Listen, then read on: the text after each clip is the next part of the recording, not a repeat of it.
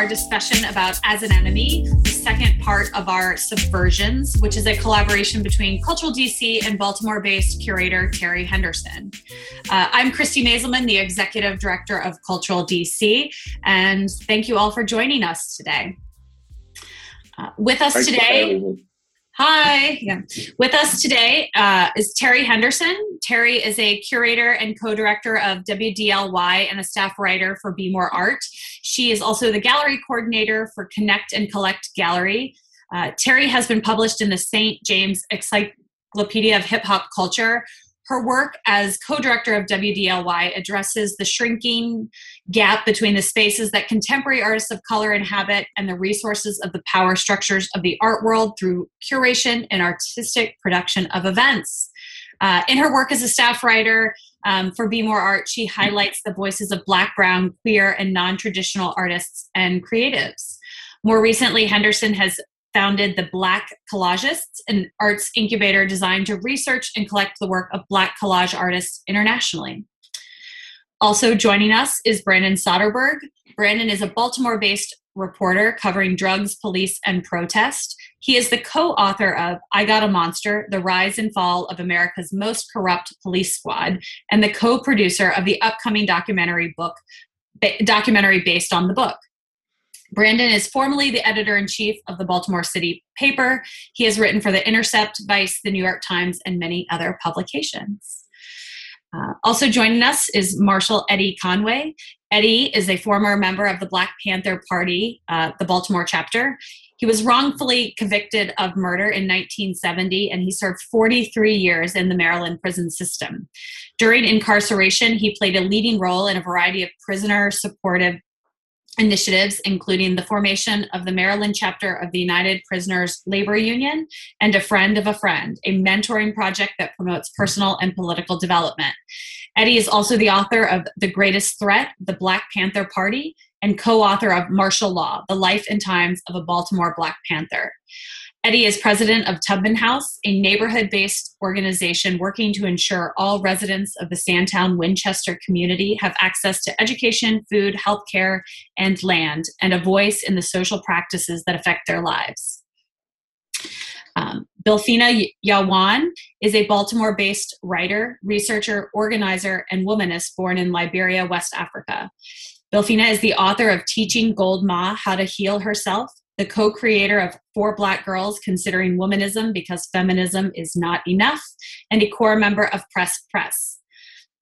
Her art and organizing work have also been featured in Time Magazine, The Nation, City Paper, The Baltimore Sun, and WYPR.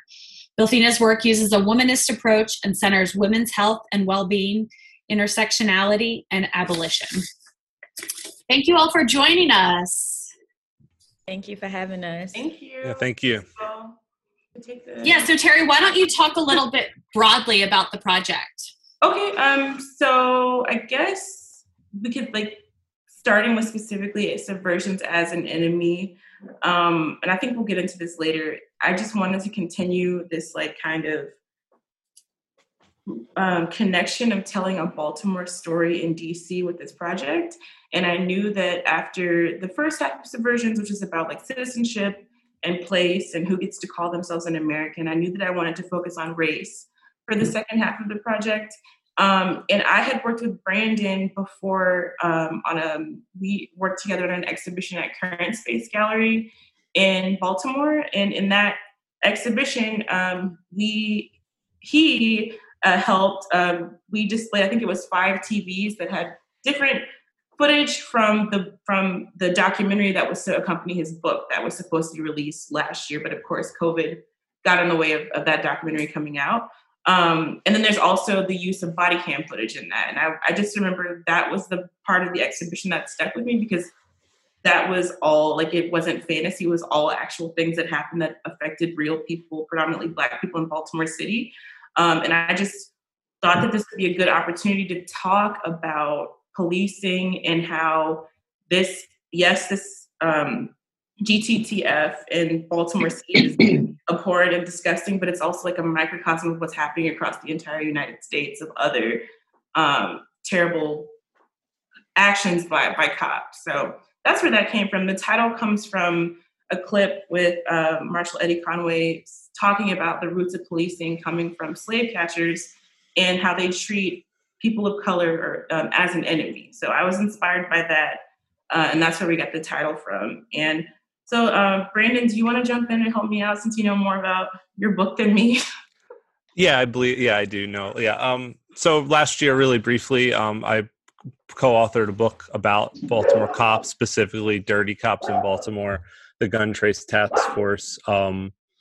That book sort of, I gathered a lot of material for that book, and among that was a number of body camera and surveillance footage of police committing crimes, which I found really powerful, and also got frustrated with the way that that sort of stuff is hard to get. It either means you sort of filled out a number of really complex forms that are intentionally complex that you then submit to the police, and you hope the police actually decide to give you what you've asked them for and what you have the right to, or you obtain them through a lawyer or something because they've been used as evidence in a trial. Either way, that's a huge barrier between like a reporter getting that information, the public being able to see it, and then the reporter ends up being the one who sort of filters that. So you might see a clip of it on the news, or you might see the police present it, and the police might present it as a very different way. They might tell you you're literally not seeing what you're seeing on camera. So out of that, I had this idea to kind of start presenting this information in public. There's a sort of Twitch public television style channel in Baltimore called Quarren TV. I showed the footage in full on that. I also showed some footage of on Inauguration Day where DC police were really beating up protesters. Showed that footage in full and kind of ran a chat narrating it, just kind of describing what you're seeing. From there, Terry suggested we do something at Current. And so that was a mix of a couple really powerful clips from the documentary based on my book, including clips of Eddie discussing the history of policing, its origins of slave catching, and also then showing this footage on a TV out of a window for anyone to kind of go by and see. Okay, so that was interesting. It had some limits. The main limit was you had to know what you're seeing already. And with one, which was the point, you were watching almost 27 minutes of a really illegal arrest. For this exhibition, then I decided to kind of make short films with my friend Sean McTiernan, who's a video artist and podcaster. We made these short films that kind of narrate you through this body camera and tell you what you're looking at so you can really see. For example, in one, these officers stop someone, seize cocaine, then steal it, and they later sell it. You can barely tell that's what's happening on the camera, but if I slow it down and sort of put some notes around it, visually you can understand it. So that's kind of the inspiration for this. The last thing I'll throw in there is that kind of connects this larger picture of policing. In particular, what I really like about having this in Washington, D.C. is that Washington, D.C. has a gun recovery unit that operates really similarly to the Gun Trace Task Force. I can't possibly suggest that that gun unit in DC is also robbing people and stealing drugs, but they are routinely violating people's rights. And as gun units often are, they vilify and target young Black men almost exclusively. We've replaced the war on guns with the war on drugs with the war on guns in terms of it comes to how we police Black communities. This gun recovery unit in DC works the same, has been sued for violating Fourth Amendment rights, lying about how they obtained a gun, and those kinds of things. So there's kind of a direct parallel between, a city that's a 30-minute drive away. And then in addition, of course, we had a summer of just nothing but out-of-control police captured on our Twitter feeds. And if you're out there on the streets, you saw it in person. So kind of I thought that was a really good way to kind of tie that all together. And with the DC-Baltimore connection, to me, is really specific. It's just my thing I'm going to yell about for the rest of my life, which is there are these gun units that are destroying lives and treating are violating rights every day under the justification that you can do that because you might find a gun if you stop, say, every Black person that passes through Ward 8 or Ward 7, for example. I appreciate you saying that because I had kind of forgotten how I first saw the footage, but it was on Quarren TV. And I remember just seeing it and not knowing what was going on. And it wasn't until I saw like your commentary in the stream and I was like, oh, like, wow, like this is actually like extremely fucked up. And this is actually like, this actually happened. And I think I might have messaged you on Twitter and I've been like, this is crazy. I can't believe it. So yeah, I appreciate you reminding me of that. Sure. So how did you and Marshal Eddie Conway get together for the documentary, if you don't mind? So I mean, I think we just, my co-author Baynard actually did that interview, but I think we just asked Eddie, and Eddie is very kind with his time. But I think that Eddie was, you were a crucial voice for us to make sure we interviewed, because you gave us the long tale of police violence, that this wasn't something that for younger folks, including myself, maybe started in the early 2000s when I started going to protests, or for some started in 2014 at Ferguson or 2015 in Baltimore. Everyone sort of enters this stuff on their own. But Eddie, you had this sort of deeper and understanding and knowledge of this, and also the historical perspective. So that's why I wanted to make sure to interview him. I think that's why that clip kind of is really important in the documentary. Thank you. And then, Delphina, I think that when we were thinking of people who could be involved, and Brandon mentioned your name, I immediately was like, absolutely, yes. I'm such a fan of your work. And I also know that you have been just like, you're a champion of abolition, but also just about the Keith Davis Jr. trial. I wanted to kind of like your perspective on that. So if you could talk to us a little bit about your work as an abolitionist and what you think the state of policing is like in Baltimore for people who might not know. Thank you so much. I'm so glad that I'm here, and I think this is a wonderful thing that you all have done. So, I mean, one, in terms of abolition, I love that you all contextualized it with Eddie saying, like, policing comes directly out of slavery, and that policing is, right, the reform of slavery. But I'd like to take it actually a step further. What a lot of people don't know also about the Baltimore police. So, in the 1800s, around Maryland, specifically Baltimore, had the highest, around 1830, population of free enslaved Black folks than any other state in the U.S. And of course, we know after the Nat Turner Rebellion that a lot of white folks, white Southerners were like, we need to get these little free Black folks out of here because they're inciting other people to begin uprisings, right? And so what actually happened, we can talk about all of the other systemic things that was put in place. But Baltimore or Maryland actually deported free Black people to Liberia, which is where I'm from. And so the beginning of the Baltimore Police Department was not just based in slavery and catching Black folks and putting them back into slavery, but also the Baltimore Police Department served as almost like ICE, actually. And their job was to go around Baltimore and figure out who were the free enslaved Black folks who were out in the streets. And if they did not have a job or they didn't have a white person who could speak to their character, these police departments would take them to the sheriff's office and ultimately say, you're going to be deported back to Liberia. And so that is a context to Baltimore policing a lot of people don't have, which is that they serve the role of forced deportation of Black people. And so it also plays into this question of citizenship that we brought up, like who is a citizen in this country, who deserves that citizenship rights, and also what is the role of policing in that, because oftentimes we limit what we think policing actually does in this country, right? And people think that policing is just confined to issues of like crime and issues of incarceration, when really policing is in every part, in every system, right, of this world that we live in. And so we look at a case like Keith Davis Jr., and what we know about Keith is that he has spent just about his whole entire life within the criminal justice system, starting as a youth. Keith has only spent about 2 birthdays outside of cage in his entire life, right? And so what we see is this entrapment of lives, quite literally, where folks cannot grow beyond the cages of prison. We think about this project in New Orleans where they actually do is each person is given a 6x9 bed, right? And what they do is they write letters to imprisoned people, and the imprisoned people tell them how they would like to create their garden. And then once they have planted all of these seeds, they take a door cell and they place it in front of the 6x9 bed. And what happens is that these flowers begin to blossom, but what we see is that they're confined by the doors, right, that has been placed. And so the whole idea of quite literally how lives are stunted within prisons. And so at the core of it, I think that I always say abolition is not just a matter of what we need to do in this country in terms of like reconciling the deep dehumanization of Black folks, but also an issue of morality. At core of it is an issue of integrity, but also is an issue of logic, right? Like policing don't work.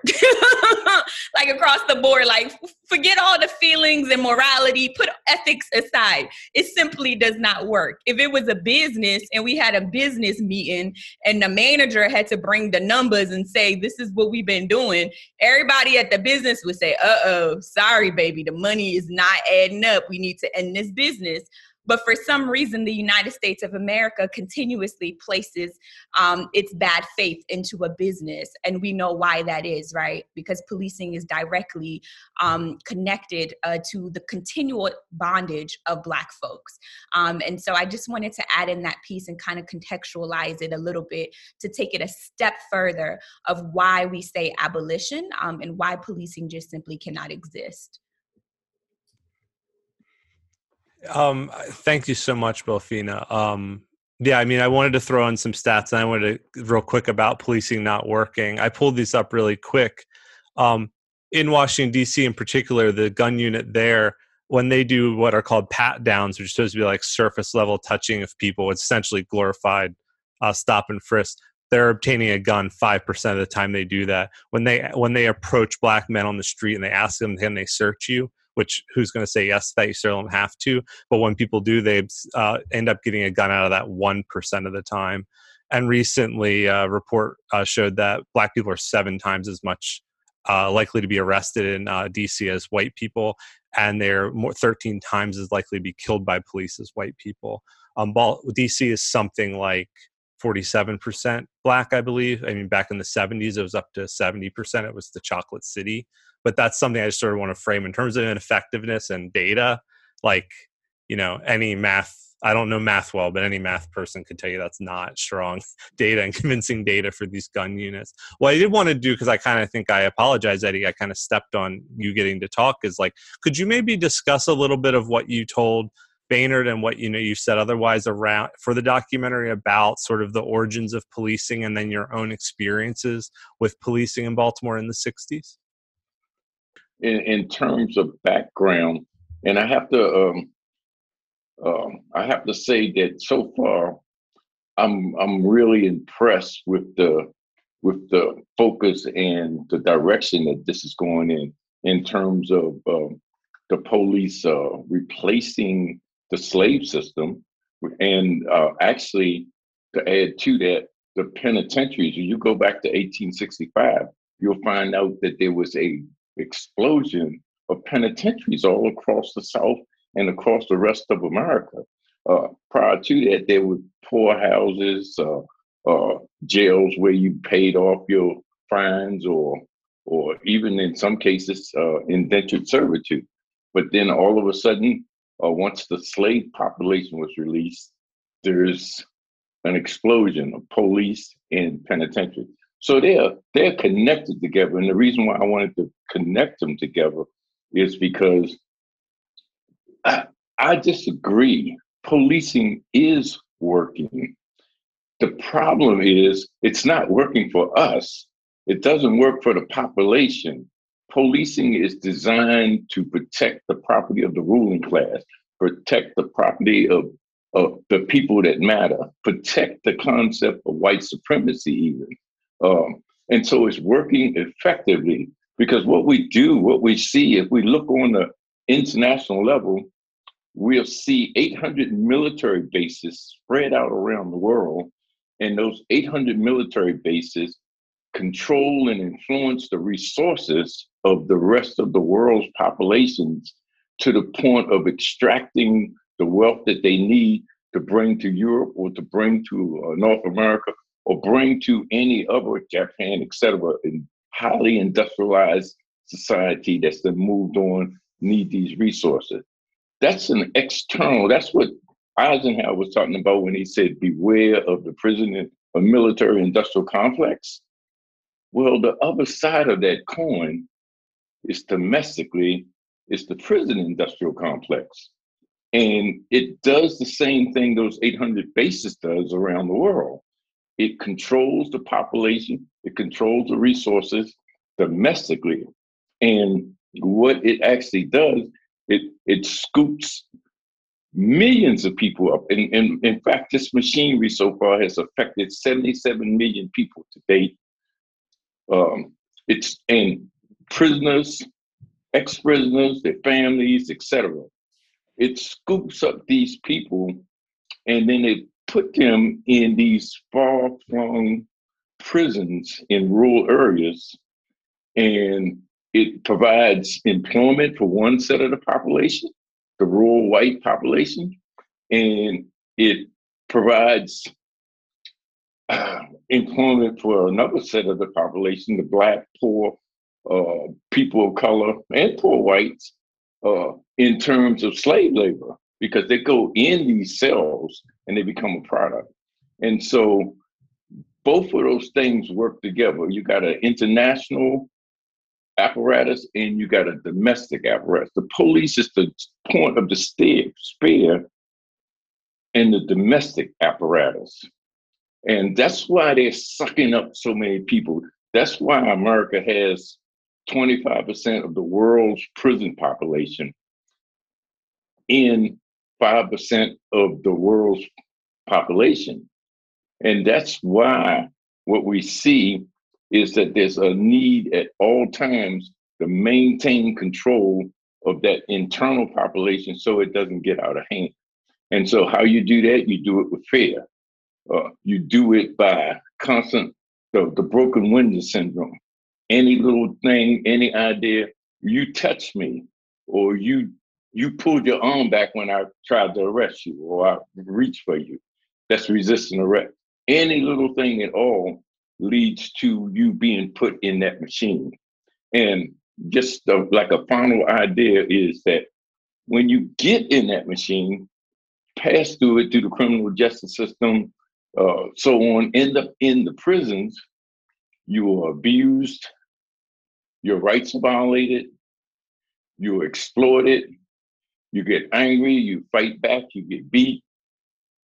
At the end of that process, you're taken out of that environment, rural Cumberland, rural Allegheny County, rural Somerset, Hagerstown, etc., and you're dumped back in the urban areas. And you're dumped in the urban areas angry, frustrated, and mad. And there is where this violence that we're seeing in the cities are created. It's right there, and it comes right, and then it justifies the fear and the terror of the population from the people that has been put in these predicaments, processed through that system, sent in the community, and now the community is scared of its own citizens because the citizens is mad and angry, and they will act out. And they can't go up to Cumberland and act out because they'll be stopped on the highway and killed. So they act out in the areas that they're in. So policing is working excellently.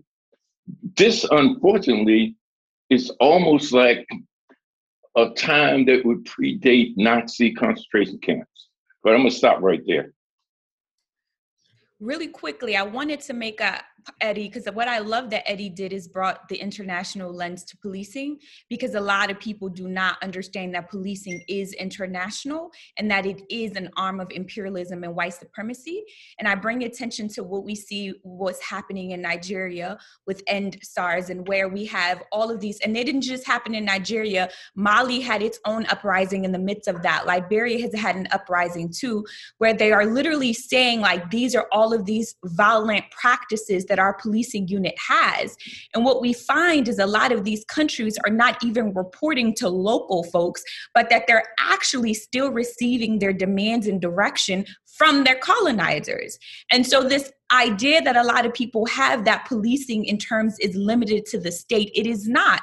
It is actually a global practice, and the US has influenced the ways in which other countries look at policing, because a lot of countries did not have the militarization that they have and the level of organizing in terms of policing until white supremacy hit down and was like, hold up, we got some new tricks to show y'all. Look at this cool thing you can do with your cops. Hey, you need something to oppress your people, we got it for you.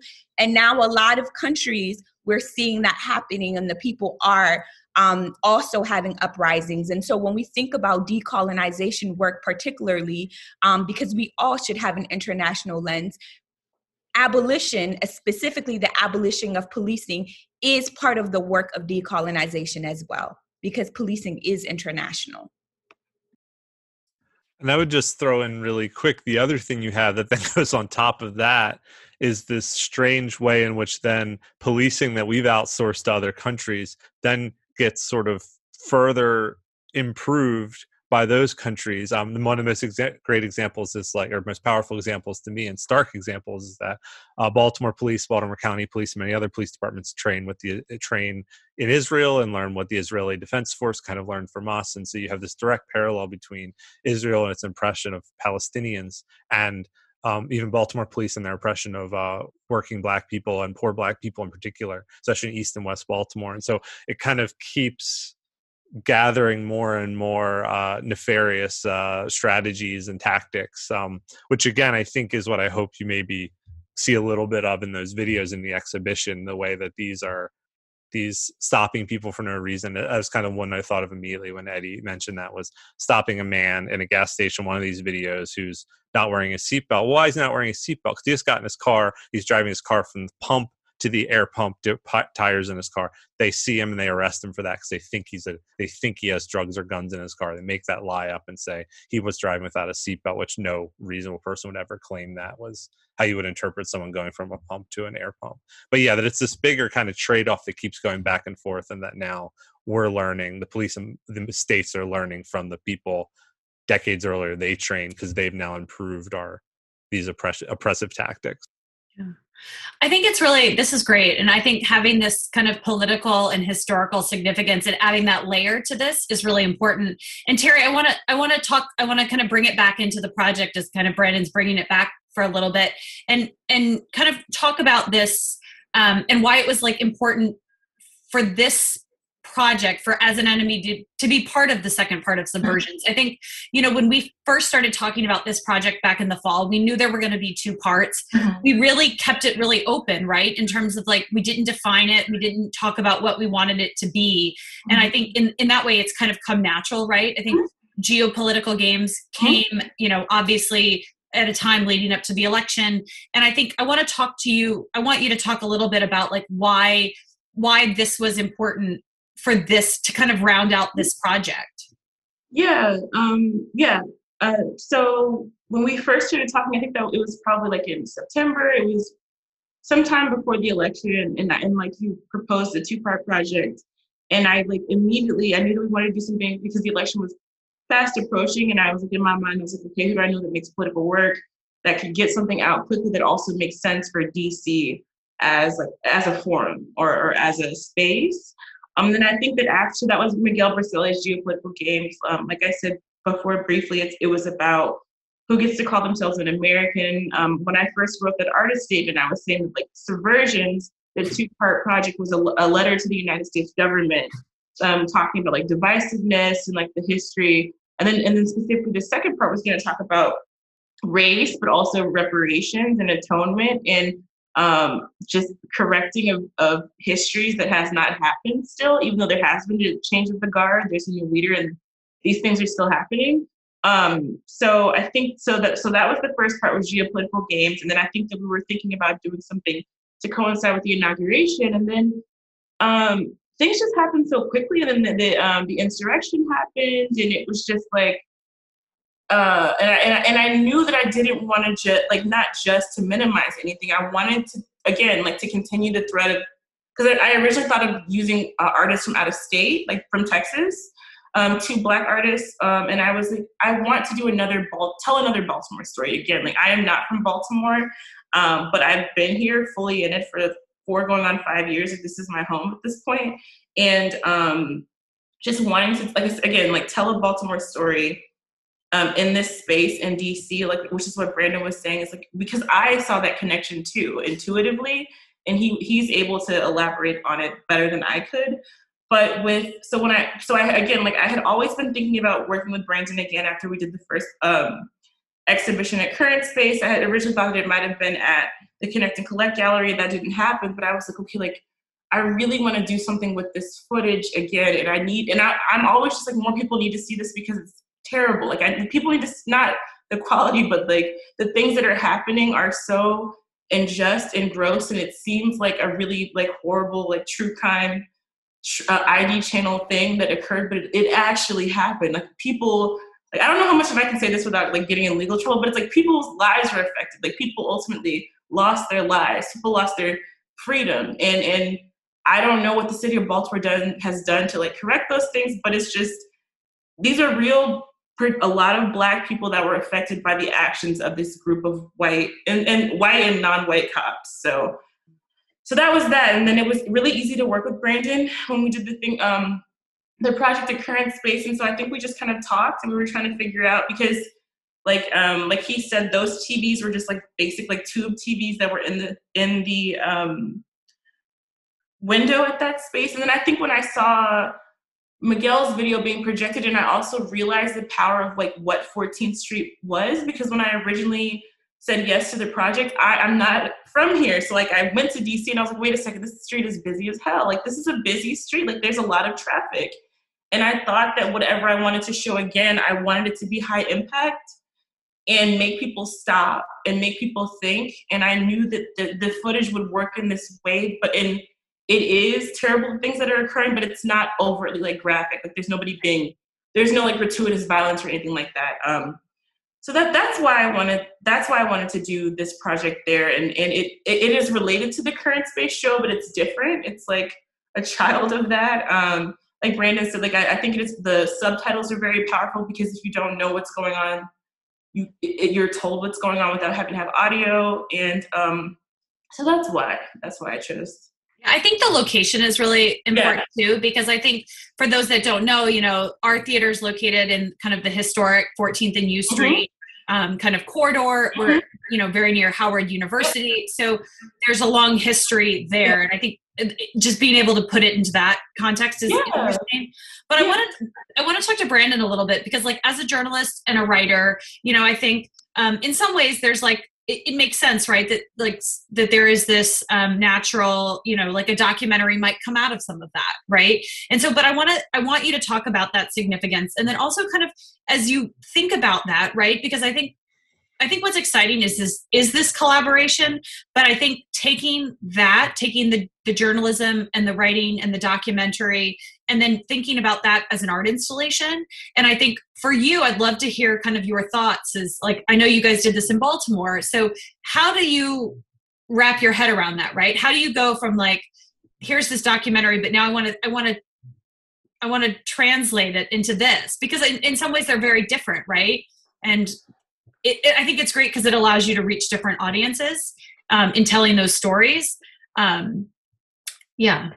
Yeah, I mean, for me, the benefit of what was exciting about this show and the Current Space one, but especially this one because it's so big, is that it can function as basically something like public art. I like that idea. I like that. You got to pay $28 to buy my book. I mean, you can pirate it on the internet, and if you don't have the money, you should pirate it on the internet. But you know, or steal a copy from your chain bookstore. Don't steal from an independent bookstore. But or the library. Or a library. Oh, those two, yes. The legal way to borrow a book. Anyway, you know, if you don't have $28, don't have access to that, don't have a library card, you have fees, whatever, there's at least some way to engage with this stuff. And I think it hopefully make it a little more accessible. Same with the documentary. I'm very excited about the documentary, but it's, you know, it's 90 minutes to 2 hours of someone's time. And it kind of fits within a format that I think we're familiar with. I mean, I hope what the documentary, like the book, does is invert these elements of the story of true crime. What I tried to do is tell a true crime story where the cops were the bad guys and not the good guys, and focuses on the people that were victimized. Same with the documentary. And I hope, and this is kind of a balance between that, but at the core of it is you're getting to see this footage that I think you should be able to see, mitigated. And as I said, we purposely pick stuff that's not overtly violent. Police are violence. The appearance of police is violence, to be clear, but there's not any abuse or anything like that on these. What's happening in terms of violence and police corruption is lies, planted evidence, things like that. And so then narrating through those I thought was important. And I wanted to make it in the same way that what occurred to me with the book was I wanted the book to be compelling and entertaining, because I also feel like there's this thing in which we want to talk about these things, and then there's a very narrow way that the news and the media likes to talk about these things. I wanted to challenge that a little and hopefully make something that was a little more visceral and gripping. And I hope these videos show that. In terms of creating them, it was really just thanks to Terry's insight, like how do I translate the ideas in these videos in a fairly concise form that's then accessible from the street. And so that's why it's really like kind of big titles that kind of tell you what you're looking at, freeze frames that kind of highlight that and things like that. I had never really thought about this in any way. And so for me, it's less art, because I just don't think of myself as a visual artist, as it is sort of another act of like transparency, which as a reporter, I'm really into, is like the idea that this information should be public and free and available. So that was kind of the experiment, is like, how do I meet in the middle between my own journalistic transparency interests and wanting to highlight the problems with policing and sort of make something that still fits within the video installation projection world. Yeah. You talk a lot about the footage, and I think that obviously the footage is the body cam footage and the dash footage is so striking. I want to talk a little bit about kind of the significance that footage played kind of in the court case. And then I think I kind of want to open up a little bit of discussion around kind of the use of body cam and dash footage, because I think as we've seen, even just in the events of the last 9 months, like how that's impacting policing. Yeah, I can go through. I'll talk really quick because I think I've been talking way too much in this hour. So real quick, what you're seeing in this footage is these particular ones were all evidence in trials and were all to some extent shown publicly. And therefore, I also felt more comfortable sort of presenting them out there. I still don't identify the victims, but you can somewhat see victims' faces in them. But that was sort of my compromise. In one incident, what you saw was a man who stopped. They then claim they found drugs and cocaine in his car. They then arrest him because he won't give them more information. They then drive to his house and break into his house and look for more cocaine and drugs. What's important about this video is that you don't see what happened before. They conveniently turn the body camera off already when they've stopped him. So why they stopped him is not clear. So they've hidden that truth. How they found the drugs in his car is not clear. If they found drugs in his car, if they were planted, is not clear. Then the last thing I'd say with that is that when this went to trial, the hearings initially it was dismissed by prosecutors and judges as not a big deal. We don't care that they forgot to turn their body cameras on. We don't care that you see them breaking into a house. All we care about is the fact that they had drugs and a gun on them, and that's all that needed to happen. And so it was only after these cops were indicted by the feds that this man wasn't in prison any longer. The same is true of the couple that had their condo robbed, and the police claim they found drugs in the condo. Police broke into the condo, then arrested the people, then claimed they found heroin in it. They also stole a bunch of stuff, including a Chanel bag from the woman.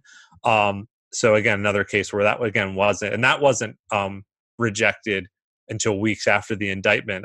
The state's attorney in Baltimore City, Marilyn Mosby, plays a crucial role in the Keith Davis Jr. case in terms of prosecuting Davis Jr. over and over again. She also had a role in wanting to secure this conviction. Her perspective was, well, I don't care how the cops got in the apartment. Once they're in there, they found heroin, and therefore these people are bad people because they deal drugs. They need to go to jail. It was only after like public pressure. And then the last one was evidence of drug dealing within the police department. It shows an officer taking cocaine, then he takes it home, and then he offshores it to a Philadelphia police officer who sells it, and they split the money. And so you get to see some of the evidence of that. The camera footage, it shows them stealing it, and a still from a security camera in which the cop put half the cocaine money in the bank account for the other cop, and was captured on a camera. So that's kind of what you're seeing there. That was used to try to convict the Philadelphia cop. The other two were used as evidence of police theft and malfeasance. So that's sort of what you're seeing. And I guess the big thing here is that the message here is that body cameras often show you very clear things. But in these cases, sort of what you're seeing needs to be explained, because these police were particularly good at handling and manipulating footage. And it's only through a little bit of analysis on my part that you can really see what's actually going on. No, they've just taken that drug and they put it in the car they shouldn't have taken it in.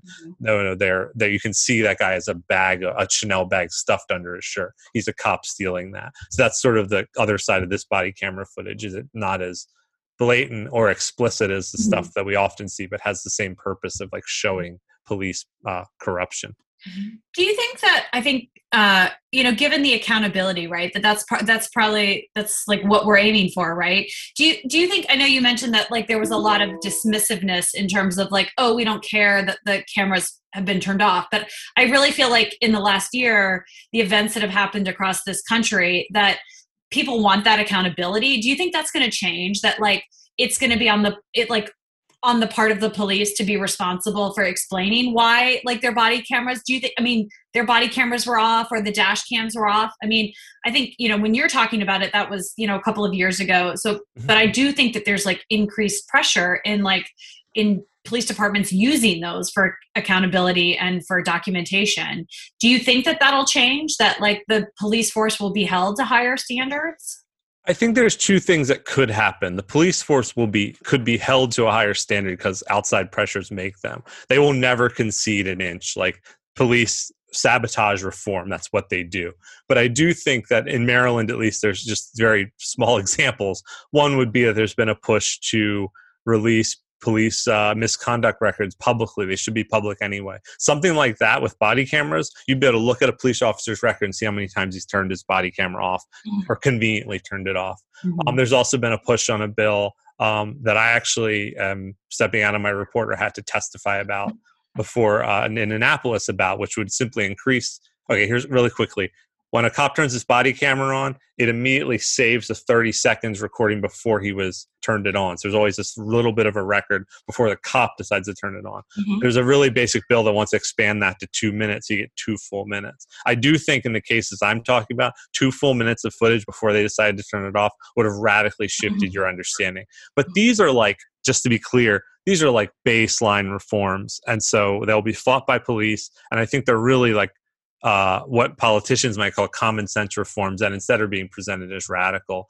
But I do think that this interest in footage, especially because now that body cameras mostly help police, they mostly help prosecutors, but they do occasionally capture stuff like this. And when they do, cops already got them strapped to their chest. There's really no way we're going to get them off of their chest. And so if they're there on them, we should increase the accountability. I think there's some moves in Maryland to do that. And that's undoubtedly because of the past summer, after George Floyd's death, that there's been something like a political moment for politicians, especially Democrats, to at least try baseline reforms. I think that's as hopeful as I can get about that in body camera. Yeah. Eddie, do you want to weigh in here? I'd love your perspective on the use of the body cams and the dash cams. No, I think Brandon said it before. I can remember or even the Rodney King situation, or I can remember a case downtown in the Lexington Market where this a homeless guy was shot to death on a body cam. He was bending down, it looked like to pick up something. And it was clear that he didn't have anything in his hands, and he was shot. And then the interpretation of those body cams is what we end up getting, like where you don't have the full picture. You don't see what happened beforehand. You did not hear the anger or the hostility, or you did not see what you saw. I think people's cell phones are more important than body cams and dash cams, because the bottom line is that most of the things that we find out from interesting individual that happened to be in the area, and they turned their film on. Yeah. Even then,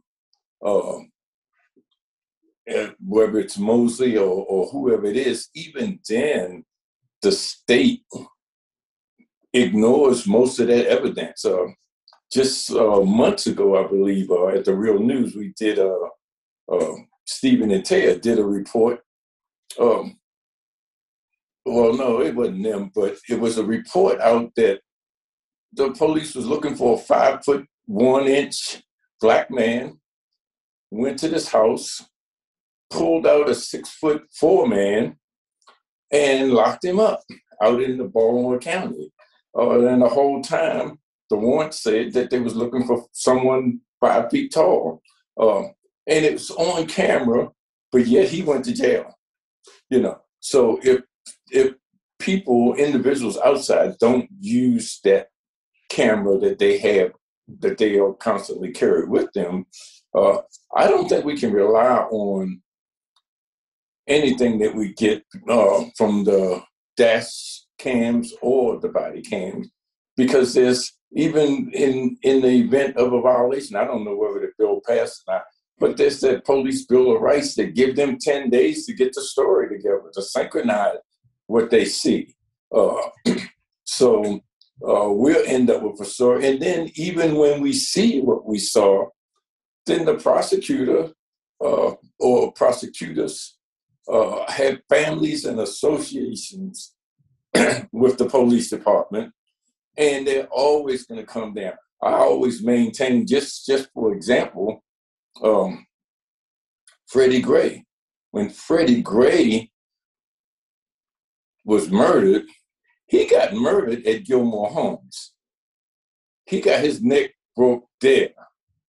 And yes, they put him in a van. They gave him a rough ride. But the people that actually caused his death were the 3 cops that didn't get charged with causing his death. The people that gave him the ride got charged with the death. If his neck hadn't been broken when they put him in, we saw them put him in there.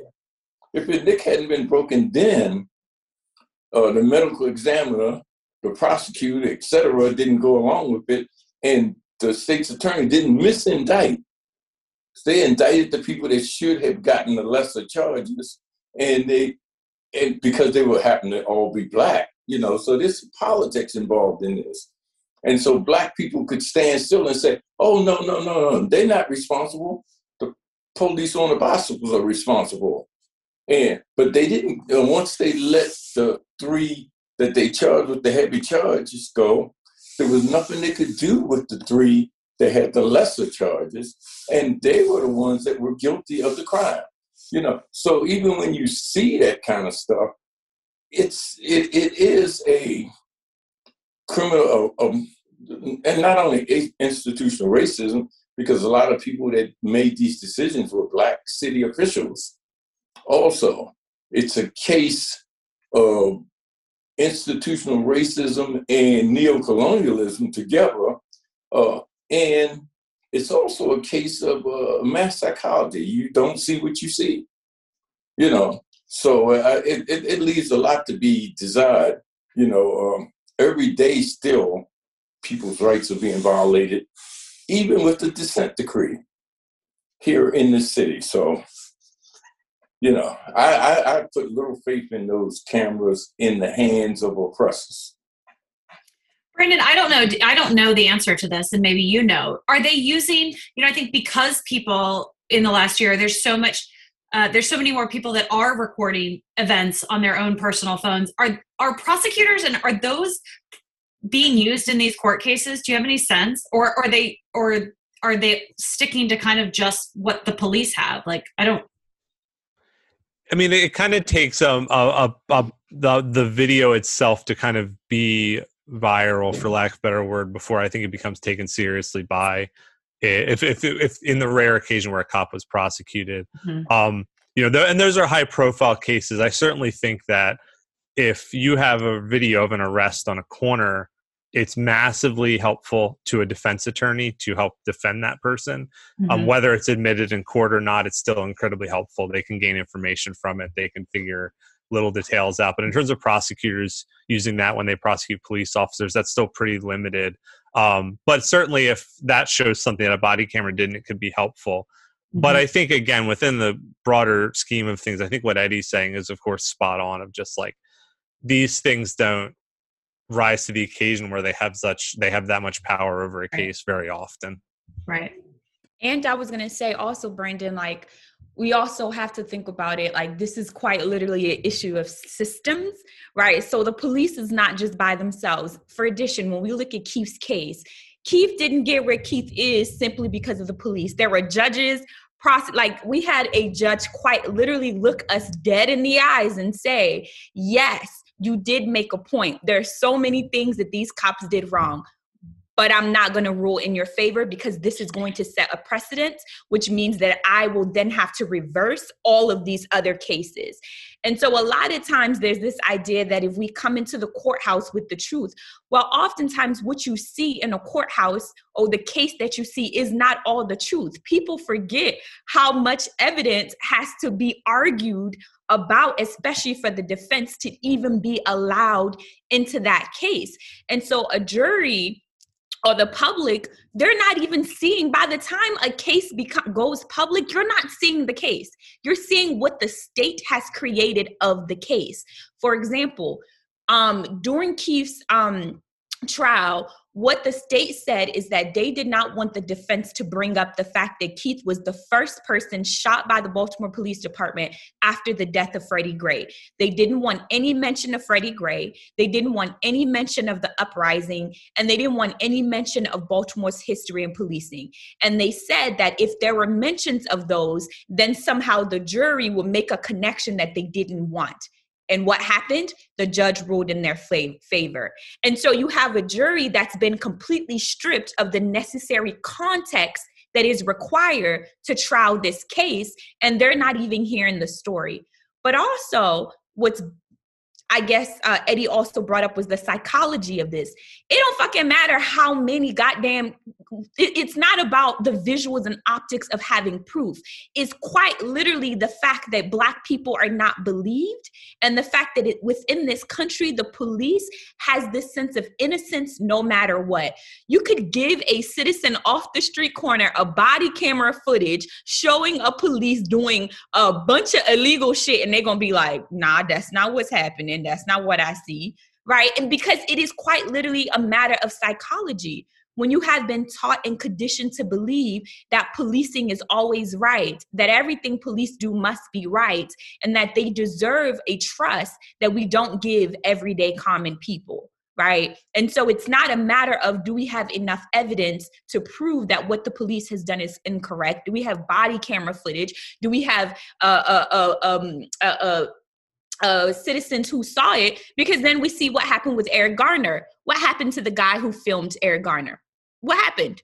He was quite literally targeted, imprisoned, and his life, people were coming together to protect him because the police completely decided that they were going to go after him simply because he released this footage. And so it's not a matter of proof. It's quite literally, there is violent, sadistic thing of policing that is connected to white supremacy, and just like the complete vile nature of whiteness is what we see within policing. And then when we bring out the Black folks, Baltimore is a Black-led city. Everything in Baltimore is led by Black people. But what we see is an internalization of white supremacy. And what happens is that oftentimes Black people become tools of whiteness. And so it's not necessarily that whiteness is not at play in Baltimore. Everything that happens in Baltimore is white supremacy, but is that whiteness now has little Black bodies to do its job for it and to stabilize the state. That is what we're seeing. And so all we got to do, abolish this shit. We've been needed to what is, the clock is fucking ticking. Come on, y'all, abolish this shit. And bye Marilyn Mosby. Also, girl, I've had enough of you already. It's because what we see is that Marilyn Mosby gets to play into what we call identity politics, right? Which is this belief that when a Black person is heading something, that somehow that thing is less likely to be racist.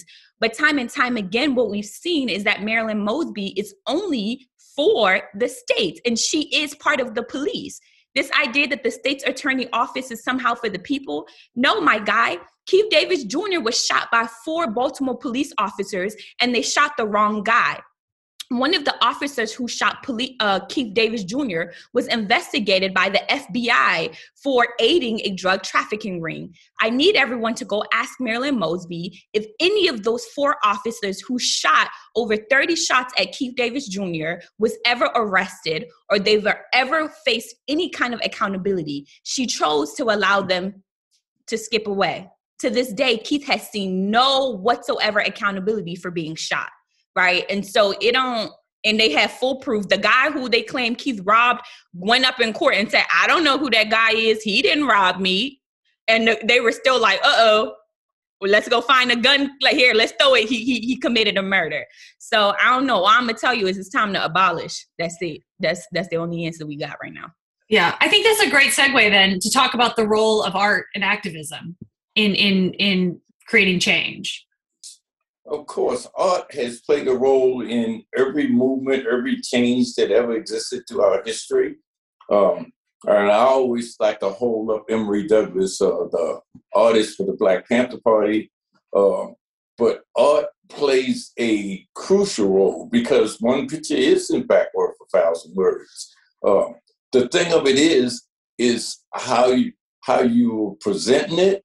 Are you presenting it in a liberal kind of way? Are you presenting it in a revolutionary kind of way? Are you presenting it in a futuristic kind of way? You know, I mean, your art or the artist should talk about what's happening. And when you look at what's going on, you have to be quite honest about what you're saying with your art. You know, it can look good, but it also has a profound effect on millions of people as they see it, you know. So I think it's very important. It's who's using it, how you're using it, who's promoting it, and where you stand. I think your art probably reflects where you stand, and it also, I look at a picture of just somebody like Malcolm X, say, for instance. I see Malcolm X's picture. It's a piece of art, but it says a whole lot more, and it makes people say, well, who was that man, or what was he doing, and so on. So, yeah, it's very important. I mean, I think that the role of art is, especially in terms of how I operate, which I feel most comfortable speaking to. I'm incredibly moved by other forms of art, but I don't know how that operates. But I do know that with my book, at least, what was really important was trying to tell it as a story, which is much easier to do in a book form than in a sort of newspaper form. I don't mean a story in a sort of cute way. I mean in a way where if we sort of put these facts in the narrative order, and we identify the major players, and we make some radical decisions, I believe radical decisions that we're going to write a story based on people in the underground economy and people that are defense attorneys and public defenders, and those are going to be our point of view as opposed to the cops, like most stories about police, then we will have a different version of that story than you usually understand, but we'll have a more complex and truthful one. And so that kind of ability to take reality and turn it into some kind of expression, which for me is mostly narrative, because I'm taking facts. I don't want to manipulate facts. But by moving into narrative, I feel comfortable saying I'm at least trying to do something like art. And I think that's really powerful when you kind of see all this stuff next to each other in an order that isn't sort of the news. And I think the news, too, is part of the oppressors that we're talking about. I mean, we're supposed to love the news because our former fascist president hated the news, but in fact, like, the news is pretty bad a lot of the time. It's really racist, and it covers Black people terribly, and it covers police favorably almost all the time, and it has a very narrow definition of like crime that creates fear and stokes paranoia among the business classes and cities, and increases more police presence. And so finding a way to take that format of the news and make something that feels a little bit closer to art and tells a story and has the complexities of a story and the emotions of a story, I hope is effective. But I think that is the kind of thing that art can do that article in the Baltimore Sun could never do. Yeah, I'm thinking about specific things. So love that we brought up Emory Douglas. I'm thinking specifically about the creation of pigs. Right? We have an entire culture where now we have people who associate pigs with the cops. And that is a brilliant idea that came directly out of the Black Panther Party. Not only was it for adults, but what we saw was the Black Panther Party created children's coloring book and children's book that had images of pigs in it.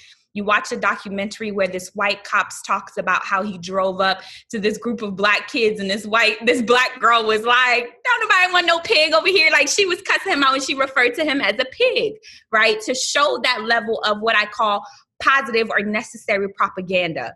And so Emory Douglas and the Black Panther Party took a symbol like the pig and created an entire propaganda around it and gave us a new language to describe the ways in which of the cops. But what was even more beautiful is that it related to children. They saw pigs as these dirty and unkept animals, right? Nobody wants to be like a pig. Nobody want to be around pigs. And they took that and they associated with cops, right? And so our children were able to make those direct correlation. And now, years and years later, we have that. I think about Elaine Brown. Elaine Brown released an album, which was actually helped by the Black Panther Party, had their hands in it. It's called Seize the Time. And on that album, a lot of the songs that Elaine Brown released were songs of protest. She actually had a letter in there from Huey P. Newton, who wrote about the album because he understood the necessity of music and arts and culture within the Black Panther Party. And so Elaine Brown created this album that kind of served as another way of reaching the people. Then I think about SNCC, right, which was specifically youth organizing and the work that they did. And SNCC had what we call the Freedom Singers. SNCC realized that when they would go to protest, especially sit-ins that took hours and hours, that the people there would get tired. They would get weary. Their soul, like, you know what I'm saying? It was a very trying time. And so what they realized was that if they brought music, the people could continue in a very different way. And so SNCC created the Freedom Singers, and their goal was to literally travel with SNCC to go to places of protest, and they would sing to encourage people to continue for hours and hours and hours. And then lastly, I think about Nikki Giovanni, who created a gospel album, actually. Mind you, Nikki Giovanni ain't no gospel person now, okay? But she created a gospel album. And she talks into her interview about how she realized that the radicalization that was happening within Black folks, the church, there was a bit of a disconnect, and the church was not necessarily connecting to what we saw happening in the Black Panther parties, right, and the other more radical movements. And so Nikki Giovanni decided that she would collaborate with a choir so that she could create poetry and music that church folks could listen to, so she could show the intersections, right, of those two things coming together and finding more and more ways of connecting Black folks with the movement. And so I think that art, especially when you're thinking about Black culture and Black people, music and singing and rhythm and arts has always been an active form of the ways in which that we existed. Even down to the plantations, we were singing as a form to continue our time. We would create churches as a way to encourage ourselves. We create braiding patterns as a way to communicate to one another, right? And so art has always been an important part of this work. And I think that more than ever, beginning to see art as not a thing of neutral, or that art just doesn't come out of anywhere, but that it is and should always be propaganda. There is no art that is not propaganda. And so thinking about what kind of propaganda am I actually creating? And then I think the last thing I'll say is, I didn't mention this, but SNCC also came out, because this is an important part, with a pro-Palestine zine. They created a zine that specifically spoke to what was happening in Palestine. And at the time, they were talking about the connections of policing, military, all of that within the United States and the U.S. relationship with Israel, right? And so they created, and was actually one of the first organizing group to create a statement standing in solidarity with Palestine, and a zine so that younger youth could understand what the conditions were in Palestine. So I think those are just specific examples I wanted to show what it looks like when we bring our art and organizing together. Let me just jump in 1 minute here. Sister, you are exactly on time. There's one point of clarification that I have to kind of like bring up. The coloring book issue, the Black Panther Party didn't make that coloring book. The FBI made that coloring book, and the COINTELPRO, the counterintelligence program, made that book and used it as one of the justifications to attack the Black Panther Party. And so that went out into history. But the fact is that once we got the COINTELPRO and papers and whatnot, we had been saying all along we didn't do that. Then we found out that they did it similar to what the letter that they did in the Fred Hampton movie. They created that, and they wanted to say we were feeding children and then brainwashing them with coloring books. That wasn't true. And so that point there is the only point off key. But everything else is absolutely correct. Thank you for that. Thank you so much. Look at me. I ain't had no idea. Now I got something to Google till midnight tonight. Thank you. Thank you. Thank you. Thank you.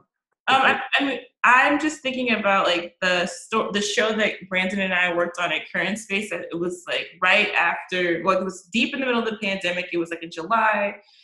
We had been trapped inside, but it was also after that kind of avalanche of like institutions doing this kind of fake performative activism thing, and then just like pushing for diversity.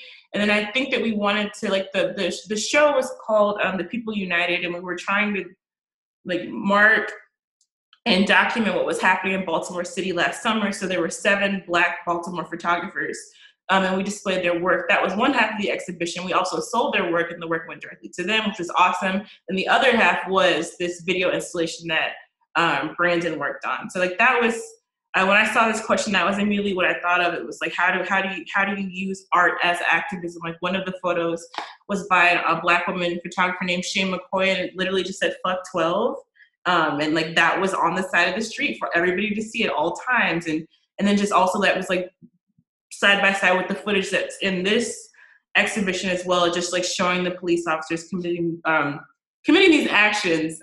So yeah, it's interesting. This last question is for everybody. I'm going to go ahead and I'll just save my answer for later.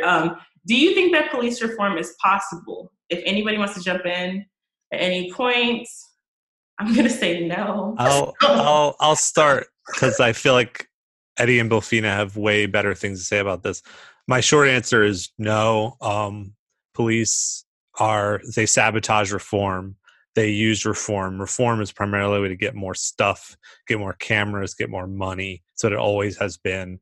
And so I think that's something everyone just needs to watch out for, is that the police are intent on sabotaging reform. Only the idea is that the police do things that, for what finally the sort of ruling class decides they're a bridge too far. They've injured someone or killed someone, and there was enough of a response from the working class that the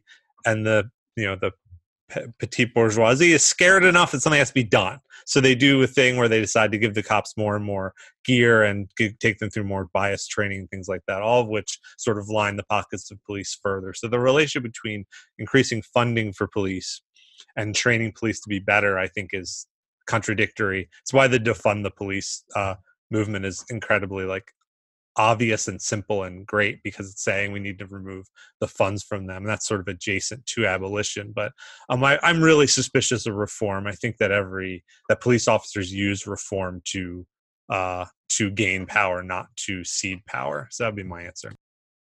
I'm going to let Eddie drop some gems before me, because I feel like Eddie is about to so I'm going to let Eddie go first. All right, but my answer is short. No, they can't be reformed. We need to replace them. I mean, you're always going to need to protect the community. You're going to need to have some way to keep the people in the community safe. The idea is that if we want to protect the community, then we have to create the kind of police force that's part of the community. They live in the community. They live up the street, down the street. They know you. They know other people. They don't have to live next door, but they should live in the community. People should have the power to say, this police is not working in the interests of the community. They have to go. The citizen review boards, that kind of stuff need to have teeth, subpoena power, the ability to fire. You can't reform fascism. Fascism lived for reform. Like Brandon said, if too much heat is on the ruling class or what's going on, they will change the scenario. They will put an Obama face in front of you. They will, they will make you think it's going to get better next year. Or just wait for the vote.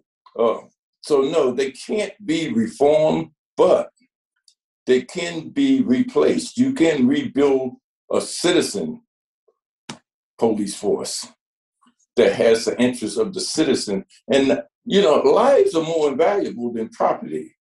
Why would you kill somebody over a donut or a stolen car? Lives are what should decide when you use the police and how you use the police. The rest of that stuff, property, material, etc., it's way down the line, So the long and the short answer obviously was no.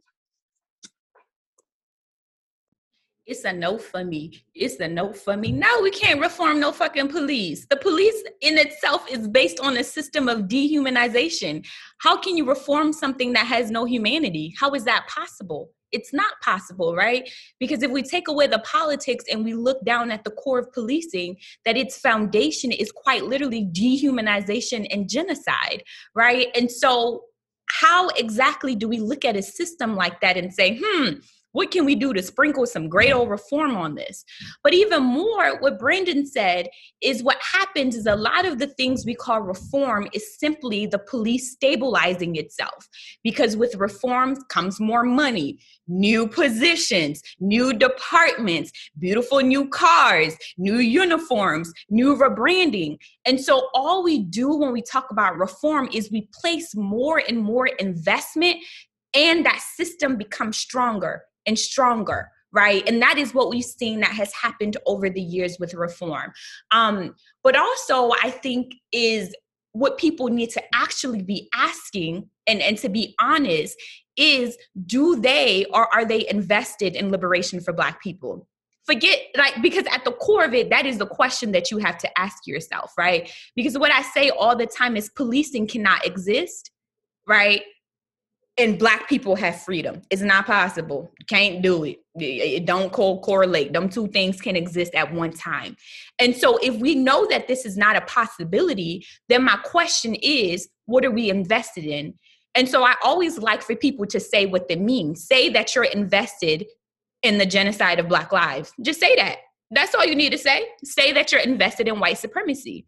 And what's interesting too, is people often forget as well is the ways in which white lives are impacted by cops. And because that is a very inherent part of white supremacy, right? Is oftentimes white supremacy would kill whiteness in order to protect white supremacy. And I'd be looking at white people like, you might want to get with the program, baby, because you next too. Like the state does not Black people are first, baby, and your little white tail about to be next. Because if we look at the stats and we look at what's happening, particularly with poor white communities, right, and poor rural communities, is they going to prisons too. They stuck up in the system too. But because we're so invested in seeing complete, I don't even know what to call it, violence of Black lives, nobody pays attention to that. And that is part of the wonderful genius of what white supremacy has taught white people, that somehow they will benefit. And it's like, you benefit now, baby, but you next, because it's going to kill you too. And so across the board, we all need to decide, what kind of world do we actually want? And so I keep saying, policing is new. Guys, policing started just yesterday. Policing is not a old function of this world that somehow if we took it away, the world would not exist. It is not. It is freaking new. And so as new as it is, we should understand that it is an arm that we should take away. And we didn't get a chance to talk about this, but I also want to bring up school policing. The same thing. When I talk about abolition, I'm not just talking about abolition of the city police or the state police, also school policing and all of the reaches in which we've allowed policing to go. All of that shit got to go as well. So no, we're not reforming that. Hurry up. Let's start the protest. I'm ready. Come on, clock it. Let's go. Time to go. I got you. I'm going to pick you up, Eddie. I think that's a great place to leave it. And I think in the absence of reform or the hope of reform, I think that all we can do as a cultural institution is to continue to lift up voices, right? And offer this platform for for not only, Eddie's voice and Bilfina's voice, but definitely the work of journalists and other artists like Brandon that are telling these stories, because I think that's the important part here is, right, that the stories have to continue to be told. And I'm so glad that you all joined us today. And I'm so thankful for Brandon and Terry and your role in this project, and Eddie and Bilfina. Thank you for adding another level and another layer to kind of this conversation today. Thanks so much. Thanks you all. Thanks. All right, y'all. Bye, everyone. Have a good day. Thank you so much.